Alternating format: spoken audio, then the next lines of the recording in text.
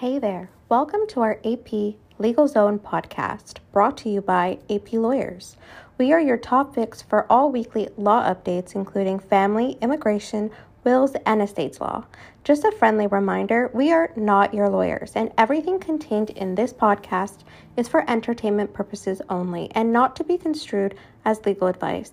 Be sure to subscribe to our podcast so you can stay connected with any updates and get notified about our new episodes.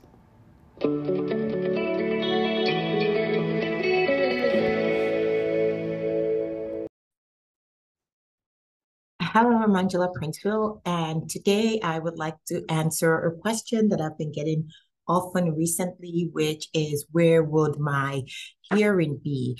So, with during the pandemic, for those that had matters that started or continued during that time, everything went virtual. Well, courts are reopening now, and so people are confused where they would have their hearings, whether virtually or in person.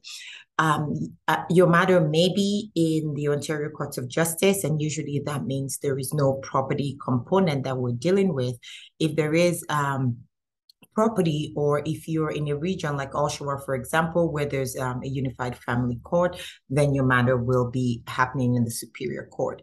So let's talk about the steps in the process, and depending on where you are, it will determine the mode of hearing. So first, I'm going to go over the list with the Superior Court of Justice, and then I'll do the same for the OCJ.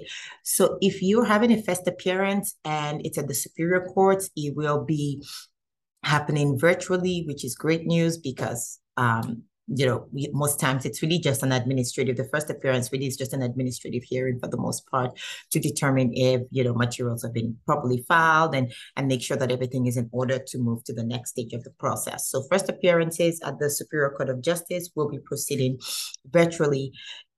Case conferences are expected to be in person unless the judge directs otherwise.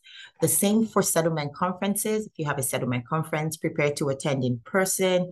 And if you have a trial management conference, it will be virtual, except there is a settlement component to it, in which case it would be in person. So what do I mean by that? There's times when you're attending at a trial management conference, and it's a trial management conference and a settlement conference. So judges do that often so that parties get a chance, one last attempt at settling the matter before just, doing the procedural parts of just making sure the matter is ready for trial. But if it's just straight out ensuring that things are ready going forward for trial in the right way, and there's no settlement component to it, then it would all be done virtually. Motions, if it's a motion that's less than an hour, and this is in either Toronto or Windsor or any sort of area that doesn't have the unified family courts, then your motion will be happening virtually. If you're in a unified family court or in Toronto or Windsor, then you need to see the respective regional notices of those courts, because depending on the court you are, for short motions that are an hour or less, then you may be having to attend virtual or in person, depending on the region where you are. So you have to check the notices for those. But otherwise, if it's not a unified family court and it's outside of Toronto and Windsor, then it's virtual. If it's an urgent motion, it's virtual, and usually urgent motions require you to show urgency. It's not an urgency. It's a legal test that you need to meet for that. So it's not just the fact that you want to get things done quickly. If it is an actual urgent motion, then it will be proceeding virtually unless the judge orders otherwise. Long motions, richer motions that are more than an hour, would usually would be in person at the SCJ unless the judge orders otherwise.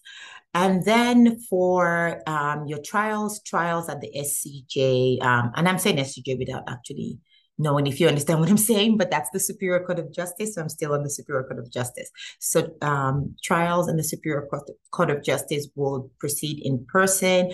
There will be discretion for witnesses to appear virtually, so kind of a hybrid model, unless, of course, a court directs otherwise. So let's move on to the OCJ, which is the Ontario Court of Justice, which is usually where you would have matters like parenting issues and support, mostly cases with no property component if you're not in a region that is using a unified family court. So your first appearance will be virtual. Case conferences would be in person, settlement conference in person, trial management conferences will be virtual, your motions will be virtual. And all of these are unless a judge directs otherwise, right? So case conference in person, so case conference, settlement conference, motions, those are all in person unless a judge orders otherwise.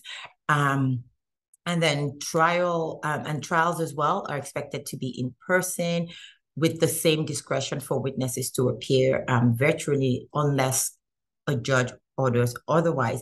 And so, I mean, I've had the experience of recently of requesting a virtual attendance for one of these attendances that was supposed to be in person.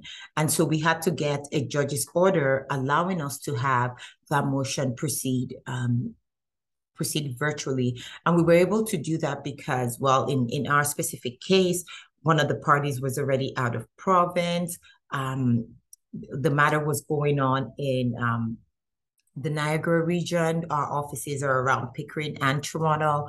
And so we, it would be quite, some travel going over there. This was a matter that started during the pandemic. And so it was fine at the time to attend virtually. And we were able, and I think the lawyer for the other side was all the way in Derry. So it was, we had to make a request to the court, and the judge very kindly allowed our matter to proceed virtually. So that's an option that is available to you. But, sort of the things that I've reeled off earlier just relate to the presumption of how it's expected to go. And if you want it to go differently, then you would have to get a judge to order otherwise. And they would usually want to, they would want some reason as to why you wanted to proceed that way. So anyway, I hope that's helpful. And what I'll do is in the comments, I would post sort of a table that shows exactly, visually exactly where your matter will, how your matter will be proceeding, so that whether in the OCJ or the Superior Court, so that it can help you plan and prepare and just have a sense of direction on where your matter is going. And that's it for now. Take care and have a fantastic week, everyone. Thanks for listening and joining us in the AP Legal Zone. We hope you enjoyed this episode. You can find more episodes by searching AP Legal Zone on anywhere you watch podcasts. Be sure to subscribe to our podcast today so you can stay connected with any updates and get notified about any new episodes.